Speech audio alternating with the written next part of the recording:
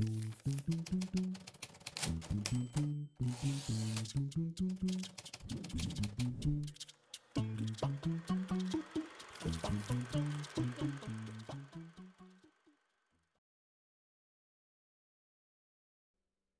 reviews. Mixed reviews. Yeah, Mixed reviews. we're back, baby. We are back. Woo woo. What did we watch this time, Jax? We watched Parasite. If you didn't read the title, also, sorry, it throws me off having a camera there. I keep looking at it. Yeah. It's fine. Welcome to the video version of the podcast. Video. We've attempted the first two, but we didn't do it. It was weird. Those were like weird trial ones, so I think we've kind of got it figured out now. Hopefully. We've realized how bad we are at podcasts, so I think we've improved a little bit, or know what to improve. Yeah. Now that we've had to edit a podcast, it definitely shows that we could change some things. So we'll see how we do with the video, but yeah, here we watch Parasite, 2019, directed by Bong Joon-Ho. Very good movie. I love it so much. We watched this movie for the first time during Oscar season, and 2019. We did. And I know I loved it the first time I watched it. I remember the only thing I had with it was that I'm very, well, it's just a personal thing, but I didn't take away from the movie. One thing normally about movies with subtitles is I'm a very slow reader, so I have a hard time following along. But this movie, I actually like. We watched it last night again, and every time I watch it, it's the easiest film to watch with subtitles. It wasn't hard for me at all. I wasn't trying to keep up.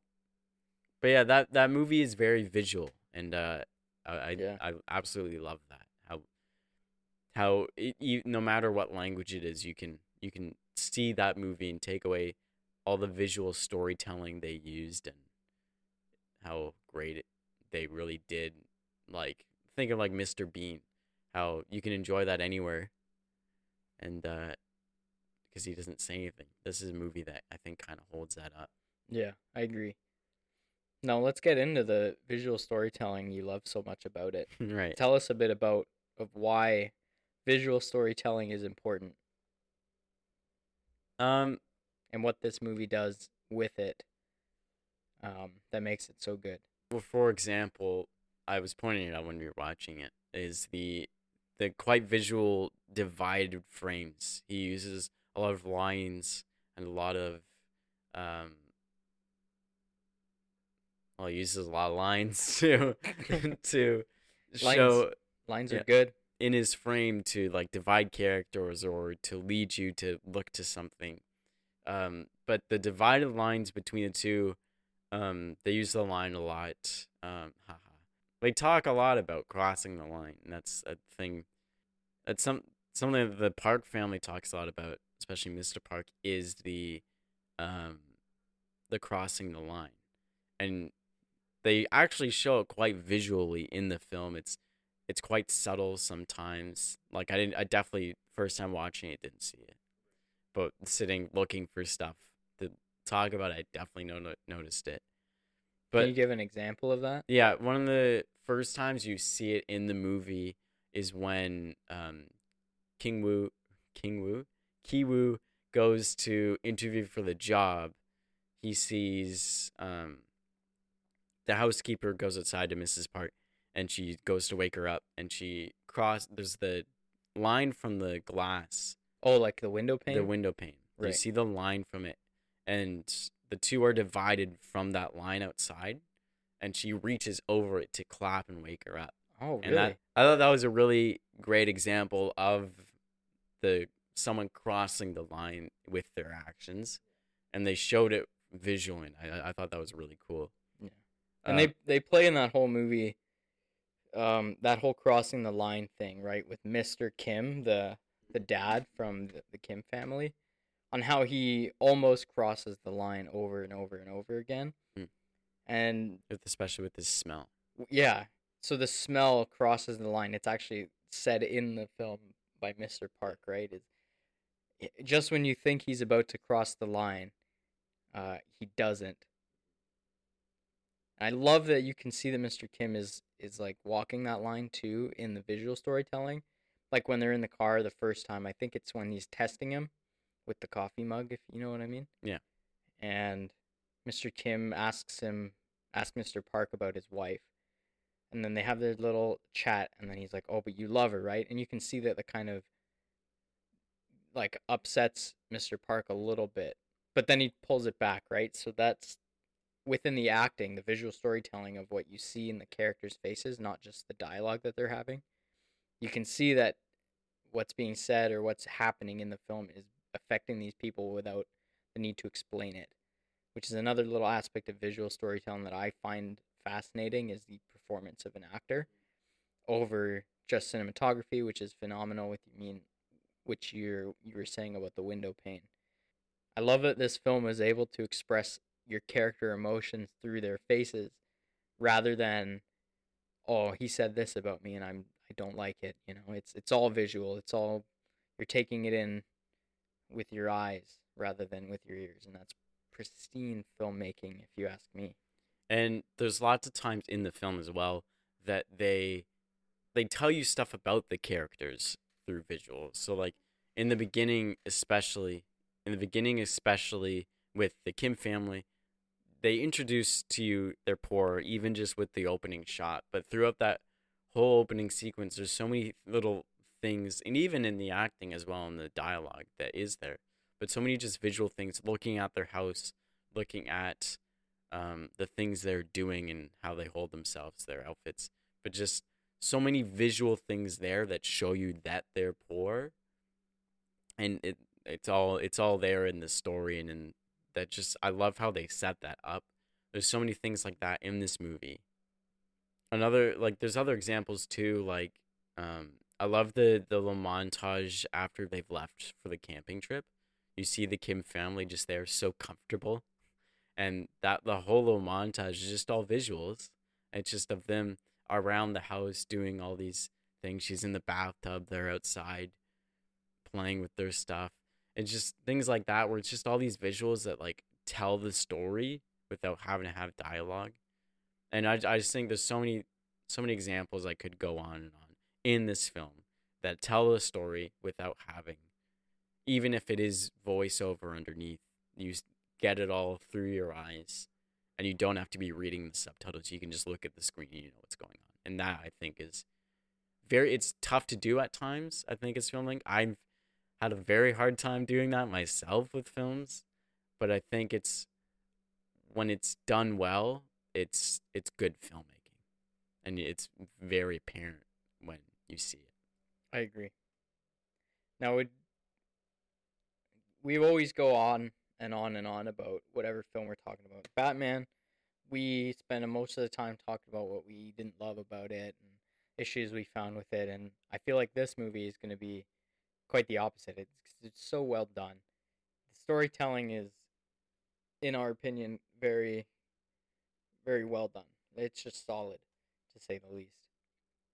So, as my job on the podcast to find things that I didn't like about it, or that from a filmmaking standpoint were a bit lackluster or subpar, it was very difficult to find those moments in this film.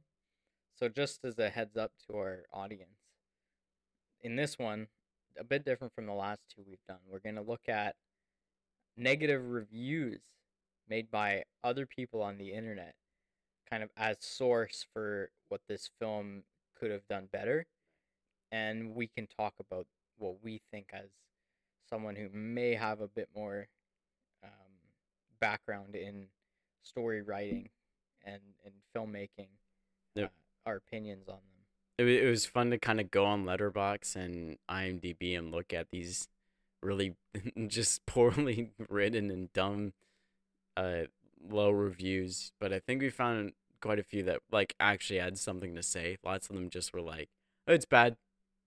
Tell me a bit more about what you noticed in this film that you would say would be excellent filmmaking. Could you maybe let's go category. Let's try writing. What do you have in the writing category? Lots of things in the writing that like stood out to me and I loved were lots of foreshadowing in the movie. So, um, things like even just like in the beginning, they set up kind of that these people are basically con artists. They're swindling as much as they can. They're trying to cut corners. Even just in like that first scene, they're using someone else's Wi-Fi. They are, well, I guess it's technically probably like the second or third scene, but they're finding the cheapest, easiest way to fold these boxes, least amount of time. They pull up some video, and then when they're giving them away, they're like, it's done wrong. They even swindle the girl into still giving them the money for it, and just like they set up these characters to be con artists, like not subtly, but they give it to you right away without you realizing how important it's going to become. And then once they're given the opportunity to get this job, then it's like, oh, I see. And I think that was a really good setup to this story, was showing you this family. You get to see them as con artists, sort of, and then now it's their big, Yeah, they've completely changed their lives, right? I always thought it was interesting watching what went from just a tiny. I always thought it was interesting just seeing what went from just an innocent little like tutoring gig. right. It's like, hey, you don't need to know too much stuff.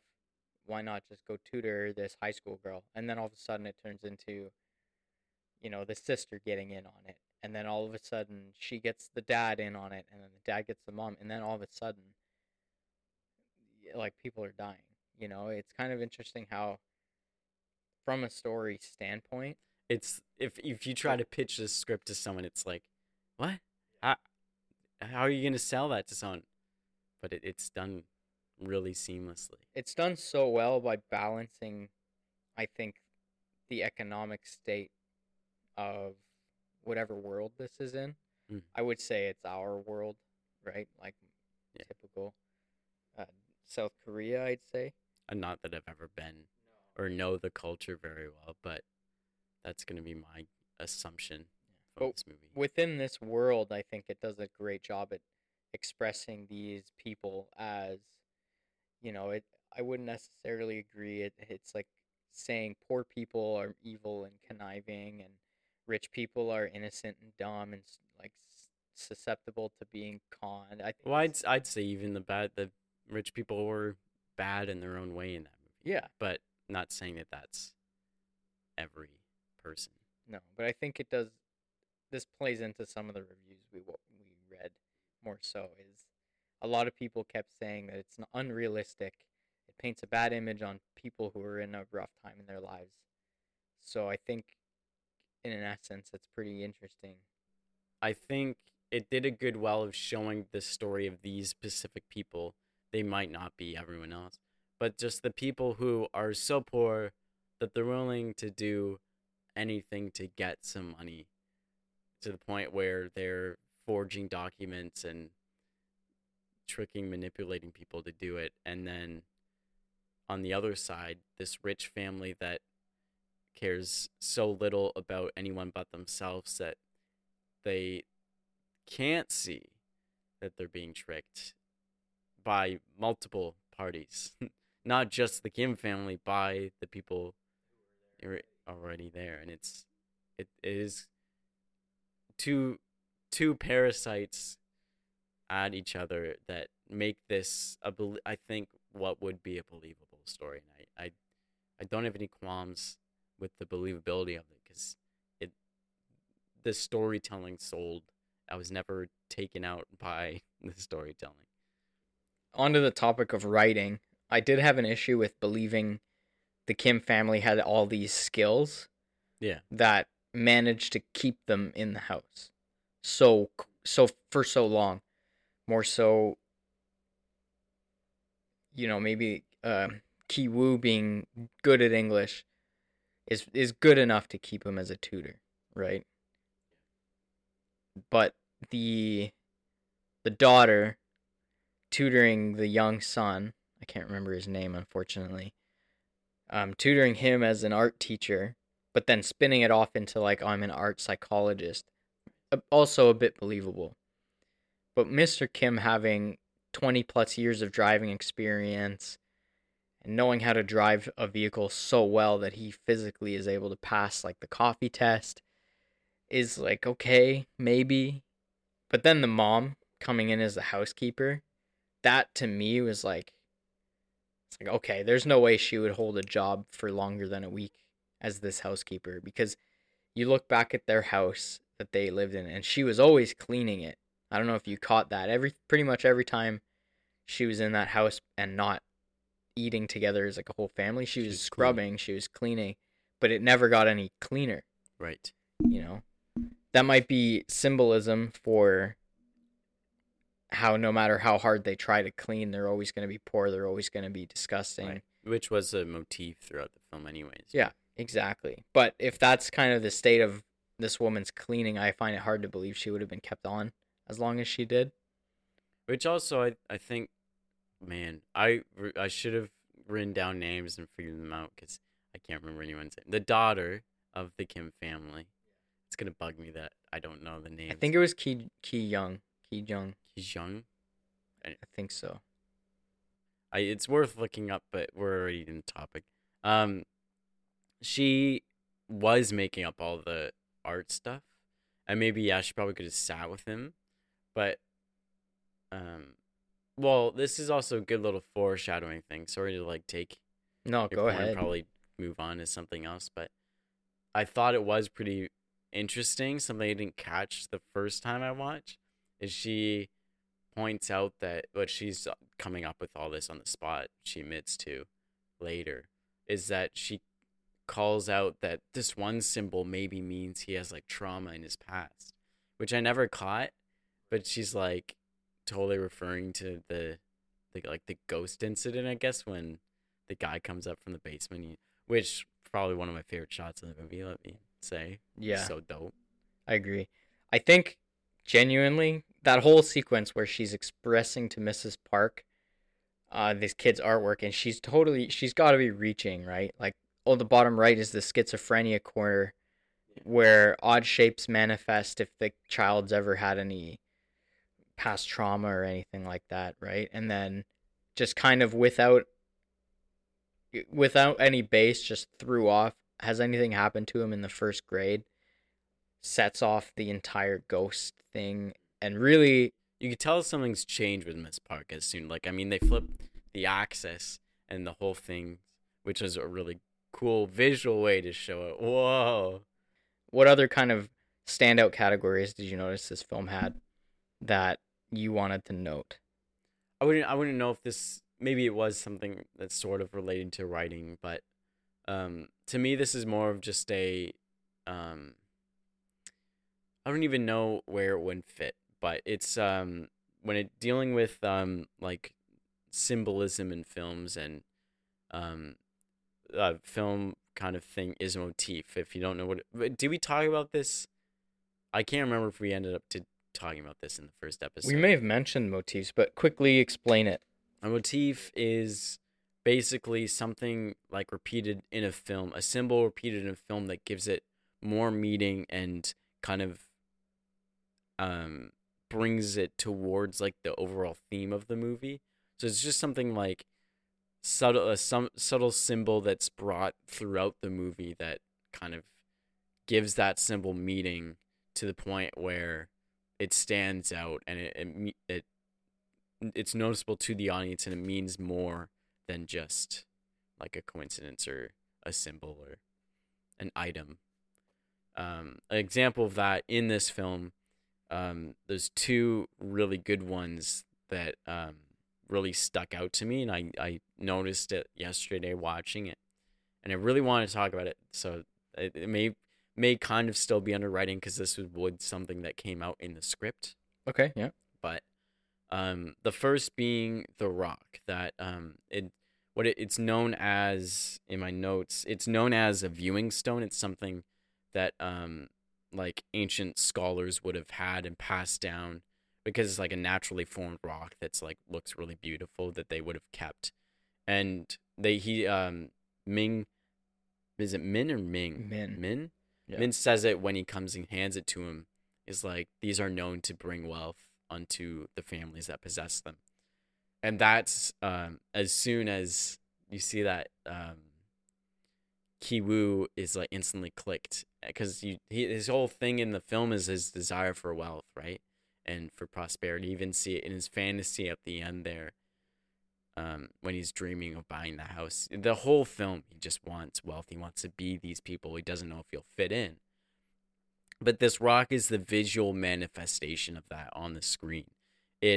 As soon as he gets it to, pretty much when he's killed by it at the end, in the who knows if it's a fantasy or if it ends up happening. But in his dream, as he's writing that letter, you see him finally give it up when he has that wealth.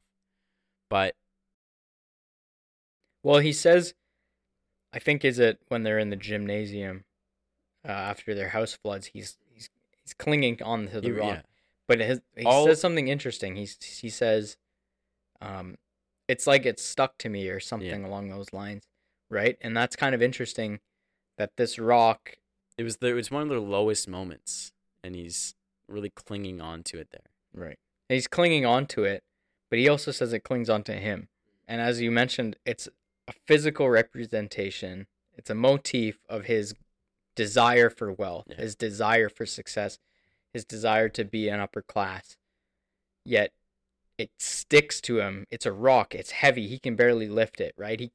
It's shown a couple of times he can't hold this thing well. He can't move with it very well. Oh yeah, he doesn't fit in its. And at the end of the film, it kills him. Potentially, it crushes his head, right? So that's a very interesting and a very well done usage of the motif of this symbol as a filmmaking tool to show that yes, this thing exists. This thing, in one term, to some people represents wealth and represents good tidings, but for him, it's physically weighed him down. It's physically kept him from mobile wise. He can't move with it, and at the end of it, it crushes him. So his own desire for his own wealth and his own desire for wanting to be successful kills him. Well, it's at the end too. Because what it turns into at that point, if I will say, I recommend watching the movie again and like looking for it, because it's really cool once you realize it. But at that moment at the end, when he has the rock at their house and he goes to go kill the people living in the basement. He's using that he's getting greedy and he's going to kill them so that they don't expose their foolproof plan. And that's when it backfires on him and he ends up getting killed by it. Right. Because he's trying to do something out of his power to keep these people silent, and it's too much for him, and then it gets flipped on him. Yeah. Any other symbols and motifs you Right, yeah. So out? The second one is quite obvious, is the smell. Especially with K-Tech, because it definitely affects him the most, and you can see it affect him the most. But Mr. Park always comments on that smell crossing the line. The radishy, wet, damp cloth, subway smell, however he describes it. But that it starts when the kid first smells the smell. It's like, you smell the same. And then he mentions it in the car. And then he mentions it when they're hiding on the table. And he just berates him. And he has no idea he is. But Mr. Kim is under the table just getting berated by him, making fun of his smell. And you might be like, but Jackson, what does this have to do with anything? It's because it's almost like they say it when they're when do they say it?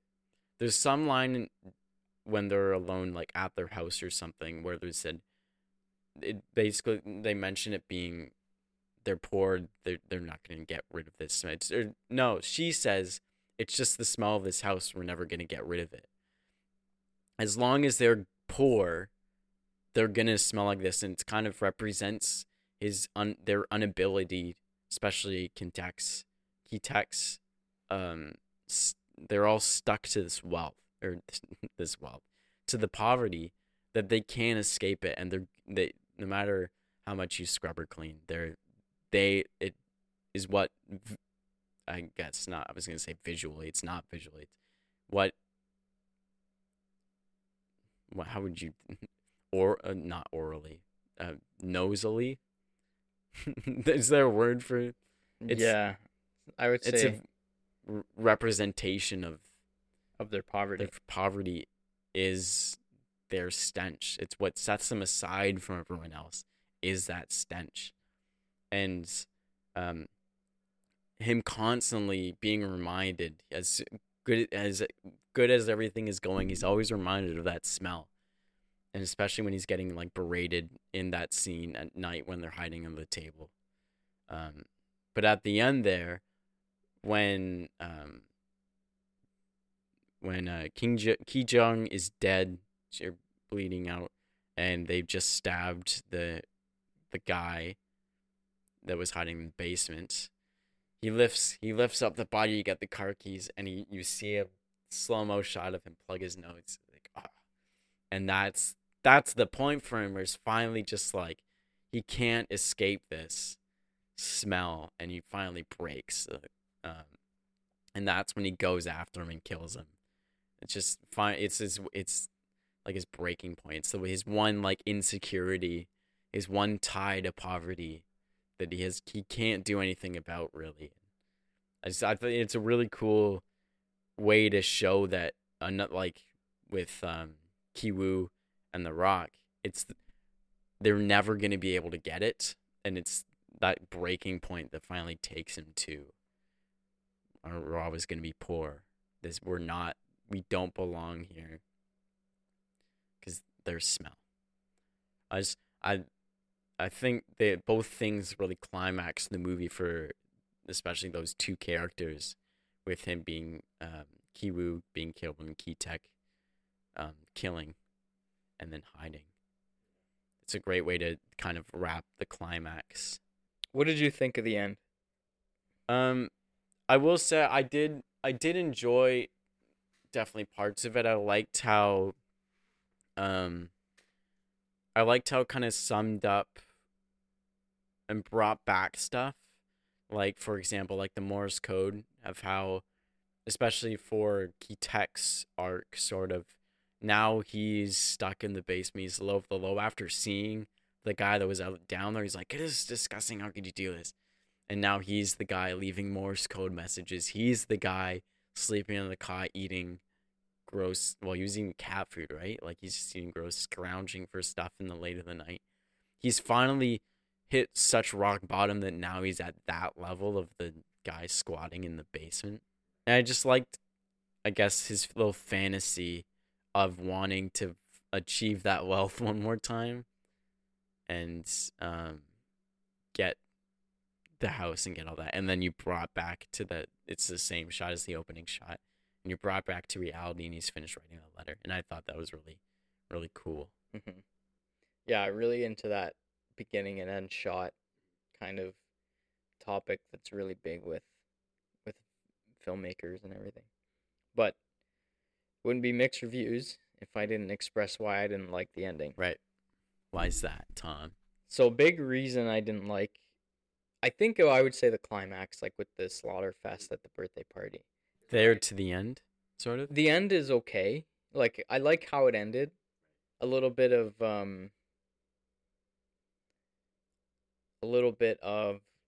you don't know how it's ending. Mm-hmm. There's still a little bit of interesting hope there, but you don't know. I like how it was a little bit of you don't know how it ends specifically, right. But everything leading up to the ending is good. Like finding out that Mr. Kim is in the basement, that was cool. I did like that. I just didn't like how he broke. Right. I know you mentioned there's a huge thing with the smell thing, and that has just been clobbering him through the whole movie, is the fact that he smells like poor person. It's never stated, but it's meant to suggest that he smells like a poor person and he doesn't fit in, and it's being noticed, and it's kind of stressing him out, and he's just getting hit over and over again, and it breaks him.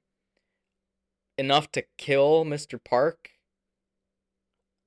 to me is a reach. It is a very theatrical movie. Can I maybe add why I think Sure. maybe Yeah. something else that would go to it, if that's fine, or do you want to finish your No, ending? I mean it's basically I just didn't believe that it would lead to him dramatically killing Mr. Park.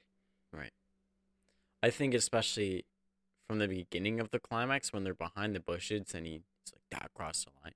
It's just I think that was very the whole thing was pretty intense for him, and then especially when he um Ki Jung is dead and he's more worried about Mr. Park is more worried about his son that's fainted, that he's just completely dismissed this whole family, this whole Kim family, and is more worried about being disgusted by the smell and his kid that he doesn't care that this their tutor just got stabbed and they're all running to go help and all this stuff.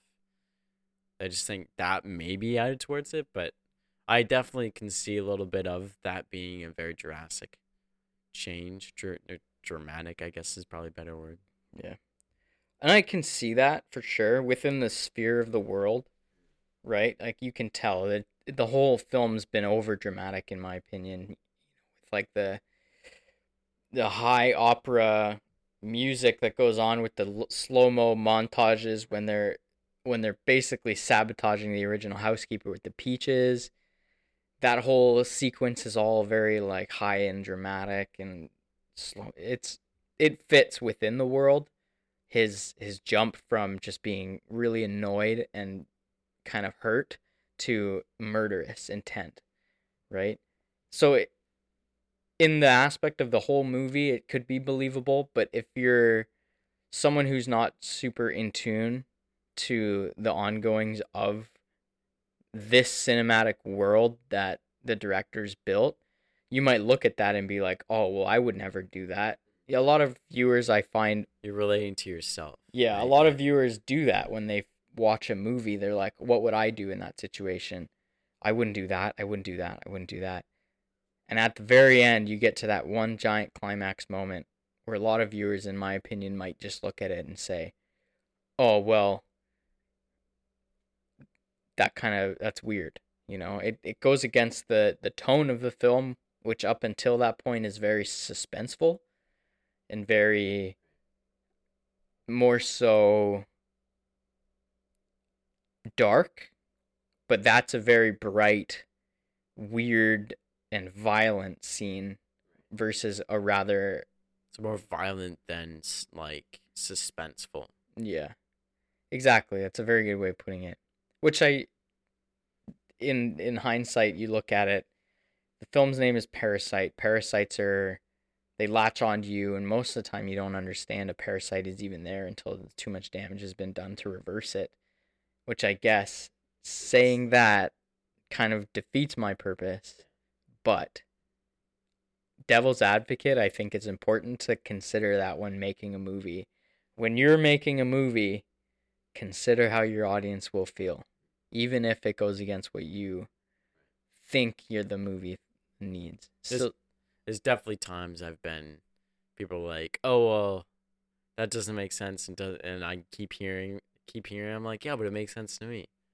Right? I always have to like stand back and go, okay, wait, I'm maybe this isn't the best idea. Maybe yes, it doesn't make sense and it's gonna throw people off. yeah, what I notice a lot is we've both been through film school, we've both been through education on how movies work and how to make movies and what goes wrong on movie sets, right? So we have that kind of little key to the little viewing window in most films. So we see things and go, "Oh, that makes complete sense," after we've spent 3 years in a textbook learning about why it makes sense, right? But then I'll go home and watch a film with my mom and I'll be like, "This is a great movie. You're going to love it. It's super cool." And then my mom will sit there and hate it Yeah. because it's not obvious, it's not clear. I get the reverse as well, where my parents are like, "Oh, look at this really good movie." I'm like, "But this is terribly made." But they look way past that. We're not looking about how something's made or how it is. They're looking at how can I relate to this. Exactly.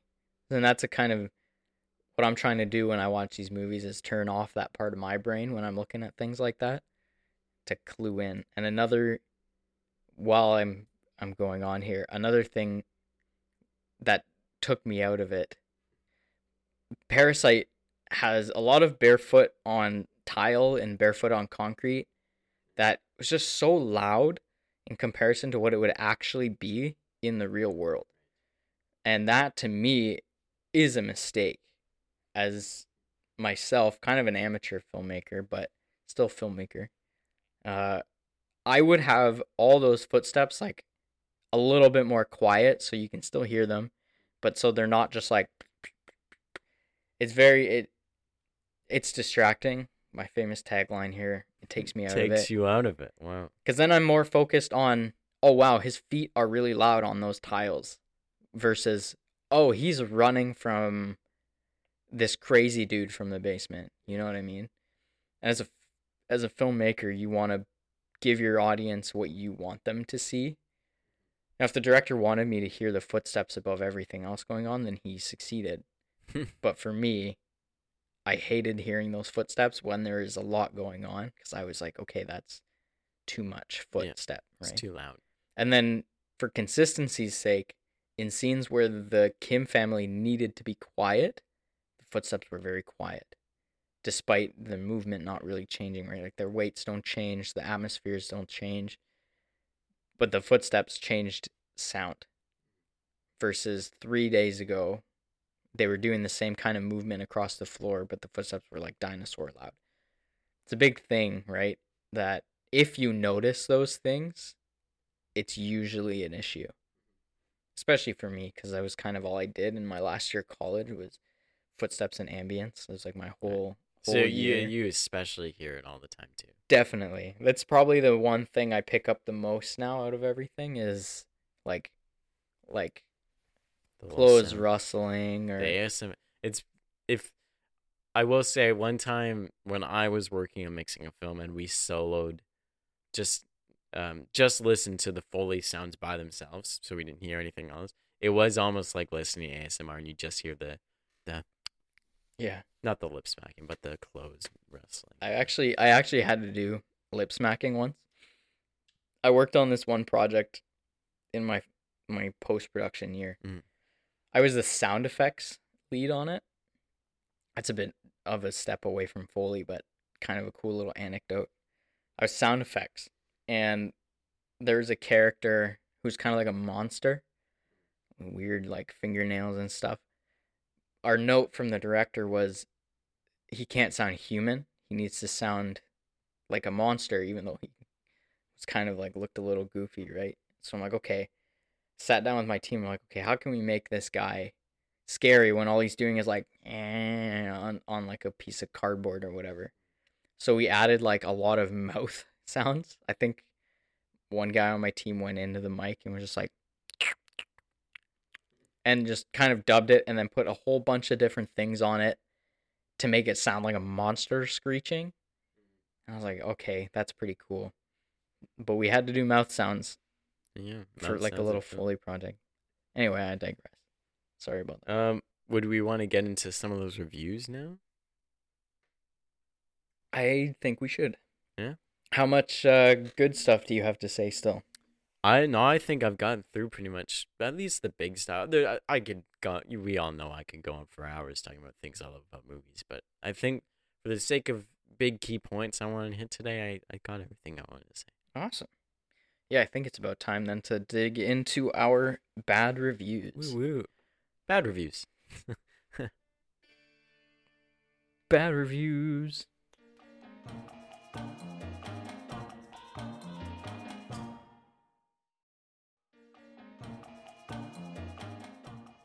This is a 4-star review on, what was this again? Parasite? No, this is Letterboxd. Letterboxd. It's a 4-star review on Letterboxd. I will say it was kind of fun to go through and read these reviews because lots of them were so dumb. This looks like a good film, or good review. Okay. So let's get into it. Bong Joon-Ho always manages to create films that somehow define genres and exist in a realm of their own. Yeah, I think we kind of talked about that a little bit. Parasite is no exception. It's the type of film that intrigues throughout its entire running time, as there is an unmistakable feel of it leading up to something. What that something is remains in the dark for a long time, not because of a cheap writing trick, but because of Bong Joon-Ho's aforementioned talent for creating things that refuse to be niched. As it's not really clear what you're watching, everything remains open, making it an absolute joy to watch. Um, there's a really huge amount to There really is a huge amount to enjoy in this unique film, but it's not without its faults. To me, it felt like Bong Joon-ho overreached his grasp somewhat. With a build-up as great as this, the payoff needs to be equally impressive, and while it certainly packs a punch, it lacked the subtlety of the previous acts and somehow felt telegraphed too much. In and of itself, it is a well-crafted final act, but linked to what became before it, it just missed the mark for me. It's almost what you were saying earlier. It's just how they kind of built up to something, and Yeah, that definitely goes into the whole what I was saying about you have this entire film that's all nuanced and suspicious and dark and sneaky and kind of like conniving, and then the final act just brings you into violence. I definitely agree with this as saying the film as a whole, and the film is not lesser because of how it ended, but it definitely doesn't pay into the filmmaking techniques that it led into when it got to the violent portion. So I agree. I would agree with the 4-star review despite it as well too. they didn't take away a whole bunch of stars. It just took away one. Yeah. Interesting. All Yeah. right. We'll get into the second biggest Decent one. I forgot there was a decent one in the midst of the. Yeah, no, I like that one. I was, you know what? Out of all the reviews we've read and out of the reviews that we're going to read next, that one was very well articulated, I think. Yeah, well, they use a lot of our fancy words that we like to use. Yeah, we don't know the meanings of. Okay, here's another one. This one starts out pretty aggressive. It disappoints me that so many people adore this movie. Oh. I don't want to be discordant. Pardon me. I don't want to be a discordant opinion, especially because I stand in the total opposite camp. It's not as though as I simply didn't care for Parasite. I think it's a gross failure. I want to articulate what I have to say without coming off as condescending. This movie tricks its audience into believing what happens. The whole affair is false, contrived. People don't actually behave like this. Ooh. Okay. Okay. Well, one thing about filmmaking is the whole point of films is that it's just something that didn't happen that you're trying to convince your audience. It's a bit, it's like life outside of the normal life. You know, films aren't meant to be, most films, there are a lot of realism films that are phenomenal, but a lot of films are meant for entertainment. They're meant to break the world that you live in a little bit so that they can tell a story, you know, like a good example, and I think we're going to get into one later, is Marvel films. Right. Yeah. Not true. They feel realistic, but yeah, that makes sense. People don't actually behave like this. Marvel films, you know, like do people behave normally in Marvel films? You know. Anyway, let's continue. Well, can I say though, it's that in this film, I don't think there is like maybe that isn't that common for people to be con artists and stuff like that, but I don't think. Well, I know what it's gonna say next, so I'll just let you read that and then I'll finish my point. I don't buy the argument that it's all a metaphor because it is, but metaphors need to evince. It's an interesting word I've never seen before. Metaphors need to evince an underlying human truth. Parasite reveals nothing except a shallow estimation that wealthy people are gullible and to be resented, while poor people are devious and to be pitied. I don't fully agree with this. I think you can metaphor almost anything despite a human truth being present or not, because I think a metaphor can reference any experience in life. You know, maybe director Bong Joon-ho had this experience and he wanted to create this film as a metaphor for the experience that he went through, right? you know, I guess to just tie into the human truth line specifically, there's 7 billion humans Yeah, on this planet, just all because with their own truth, So I think, it's not relatable to you doesn't mean it's unrealistic. no, exactly. And you know what? By all means, this reviewer is probably speaking from his own truth, which is fair and understandable. But I personally disagree with what he said. I know maybe it wasn't this review. I thought it was, but one said that no one would ever be living in anyone's basement like that. I'm like, the first thing my first response I I lived said in to my you was, mom's basement for quite a while, let that me was tell the you. one. Sorry. That was what I was gonna say. I mean that's Pete Davidson, but Yeah. there is such thing as squatters. Yeah. There's lots of times there's a house that has people hiding in it.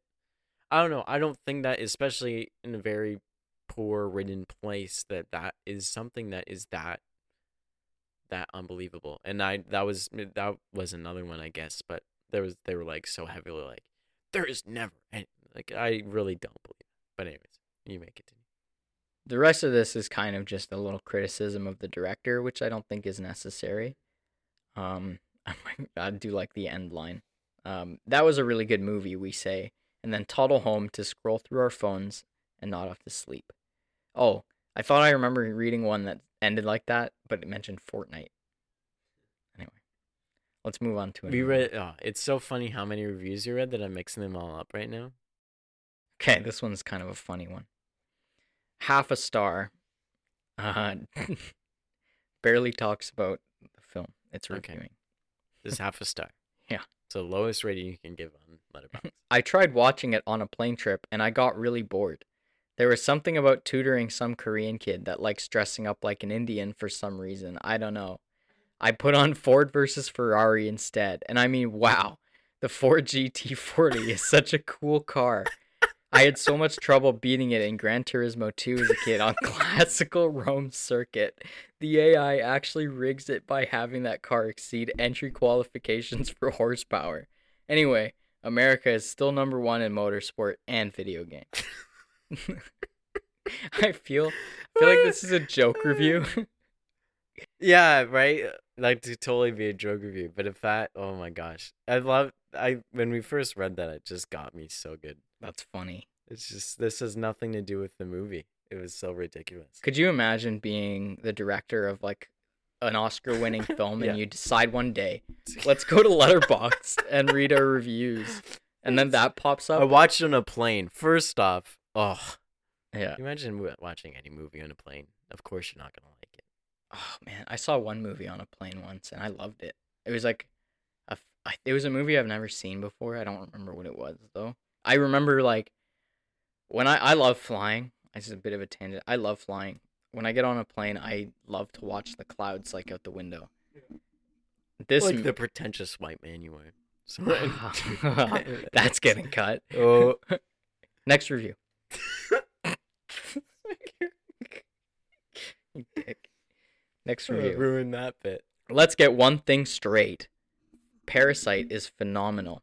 It's a stunning, subtle, immensely powerful piece on class warfare and the nature of the human condition. It's also a tense, funny, extremely entertaining film that didn't feel its length at all. Go into it without knowing anything if you can. It made my viewing experience all the more exciting. But with that said, I didn't really like the ending. Tons of detail, character arcs, and storylines felt like they were dropped in an instant, and yeah, I know that was the point. But I'd be lying if I said the lack of resolution given to certain characters is something I'm happy about. Like for how well set up and intriguing Ki Jung's sociopathic tendencies are, that's what you do with her? I don't expect my disappointment with the ending to subside with time, but don't let that dissuade you from seeing this film. It's excellent, and I'm looking forward to seeing it again. It's pretty much everything Jordan Peele's Us should have been. Interesting. What? Interesting. I Considering. I don't remember that part of it. I skimmed through so many. That's funny. Um, Let's not talk about that part because you know how we feel about you know how us. we feel about us. I agree. I mean, this is very much I agree. This is very much a similar comment to the first one we read. I will agree that maybe Ki Jung was wasted. Her death was wasted. She was just stabbed. Yeah, I agree. But But I think I'm trying to think like if it was anyone else, like would I guess they probably would, but I was gonna say would everyone else respond like that? Like the reason it being her got them like got the response. Like if it was just like if it was Miss Kim, not Miss Kim, Miss Park, they wouldn't have gone running up to her. Um, but it would have to have been one of the family members. But yeah, it was quite anticlimactic. But I don't think overall the arcs were dropped because I think that's pretty much where most of the arcs kind of were wrapped up with, um, you know, I Key Tech kind of. Can I jump in on that? I think it was necessary for her to die there because all of the arcs aside from hers needed to be wrapped up. You know, the dad, Kitek, that was like the thing, right? Like you mentioned It earlier. was the thing that broke him. It was Mr. Park caring more about his son who fainted over the woman who was just stabbed, right? Now he is unknowing that it was Kitek's daughter, Right. but Nonetheless, that was the little like check mark on the box for Mr. Kim that really pushed him over the edge. It's like this guy really doesn't care about this woman who was just stabbed at his own son's birthday party, who's helped his son through all this stuff, right? And the art tutoring, all that jazz. So I think it was very necessary for her to go out that way. Unfortunate because she was such a great character and she deserved a better end to it. I kind of do agree though that maybe I don't think this person was saying that, but maybe the women in this film didn't have that much arcs. Like, Miss Kim and then Ki Jung didn't really have much arc. Also, that was a bit missed opportunity because I maybe it's something I didn't notice. I'm not saying dismissing that they didn't have one because I just noticed the Rock and the Yeah, those are definitely the heavy hitters of the small. whole movie, right? But But maybe missed opportunity there. we got one more review here. 1/2 star. Ooh. I can't believe I ever liked this movie. What was I thinking? Overacted, lack of diversity in the cast, and there were no standout performances. The plot Sorry. jumps all over the place from one genre to the next, and there are so many plot holes. Sorry, there are so many plot holes? Is there a question mark? Yeah. Would anyone ever really be living under someone's house? Ah, there it is. That's just blatantly unrealistic. It preaches these themes of class struggles and self-worth, but is just an overinflated ego boost for Bong Joon-Ho. Not looking forward to whatever projects anyone involved with this movie has next. A hard 1/2 star for Paradise. That's a brutal review. Brutal review. I'd like to hear the plot holes that they had, because even like I don't know. Even I didn't catch many plot holes. There's like one or two small unless things. it's just the unrealistic. They don't know what squatters are. Yeah. That was brutal. was I brutal. don't agree. I love the diversity of the. Yeah. There's no diversity in the cast. You're watching a foreign film shot in Korea. And you want people who aren't Korean. I mean, I understand diversity in a Western audience, in a Western film is important nowadays. There was a German family in the movie. Anyway, sorry. I just think that's a little silly. It is, I think. In a diverse movie, it is. Anyways, whatever. Not to rip into this reviewer, because they're definitely entitled to what they feel. We're reading reviews. Yeah. But I disagree. I think the acting. Let's break it down into the actual filmmaking categories. The acting was phenomenal. I think the acting was very well done. Very, very subtle performances that kind of went unmissed. That's most things with film unless you don't want to notice it, because if you don't notice it, it's good. If you notice it, it's usually not good. And this film specifically is very theatrical. It is very over the top. So even in an essence, an overact in this world, I think, is appropriate because it fits the entire story that exists within this world that Bong Joon-ho has created. It gives it that extra punch, like when someone faints rather than like goes ah, just faints. I think it adds to the theatricalness of the story. Yeah, it plays its part very well. Plot jumps. Next point, the plot jumps all over from one genre to the next. I disagree. I think it's like maybe the action at the end goes full thriller, but Yeah, I think it stays pretty thriller, pretty drama the whole time. yeah. It's a drama with comedy thrown in. And it's also not unfitting comedy, you know. It's Usually comedies used in thrillers to relieve the tension. We talked about that in Us for sure. yeah, comedy But is comedy and tension go hand in hand, right? You shouldn't have one without the other, in my opinion.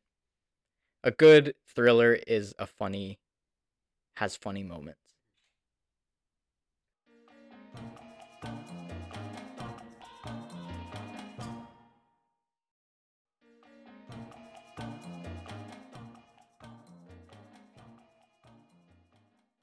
Anyway, folks, that was just a little quick review of the negative reviews we found for Parasite. the mixed reviews. Yeah, the mixed reviews. I think that's you know what? I think that's a very good part of the show. Is well, seeing reviews and not just talking about the filmmaker's aspect, but the audience aspect. Yeah, I think Really? it fits well. I can't say I watch movies the same since I I've don't learned either. filmmaking, but I've definitely learned that this is a challenge for me to do. And to remain cuz I have to remain um unbiased, but I have to be biased right. to remain unbiased because I'm looking for bad things. So I can't just look at things I don't like. I have to remain unbiased in what everyone wouldn't like, you know? So it's a fun little moment of realization about filmmaking, and I think it's making me a better filmmaker because it's keeping my eyes peeled for things that I would change in my own filmmaking. Well, that's a good place to wrap up. I think so too. Overall, what would you call Parasite? Would it be mixed reviews? What would you call a mixed reviews review of Parasite here? I think it's a very good movie. I think it's on my list of favorites. I don't have a favorite. I have a very big list of favorites because all my favorites are so drastically different. I love them for so many reasons. This movie, for its storytelling, its visual storytelling, I think it's up there. I remember when we wanted to get you to watch it, and you were a little hesitant. Well, I was hesitant because the subtitles, and I was worried I was gonna miss so much. And I remember convincing you to watch it and give it a shot, and you ended up taking it to the hills. You loved it so much. And I went and bought the movie too and everything. I loved it so much. So I'm glad we were able to have that moment with each other. That's one we didn't watch a lot of movies together at that time, but it's kind of funny that full circle. This is one of the movies we first watched together, and then here we are. Yeah, reviewing. Right. Thanks, Tom, for joining. Thank you for having me again. I know I said that in the 50-50 podcast that I also help with. I don't know what. Anyways, thank you to the viewer for joining us, for hanging out and listening to us talk about one of our favorite movies. Be sure to subscribe to the Patreon and hear the long version with lots more tangents and more rambling dives. And I think we get a little educational when the stuff we kind of take out is usually educational stuff. Yeah. About film. Yeah, so, you'd get the Patreon if you want to learn little insights to how filmmaking works, right? So if that's something you're interested in, definitely check it out.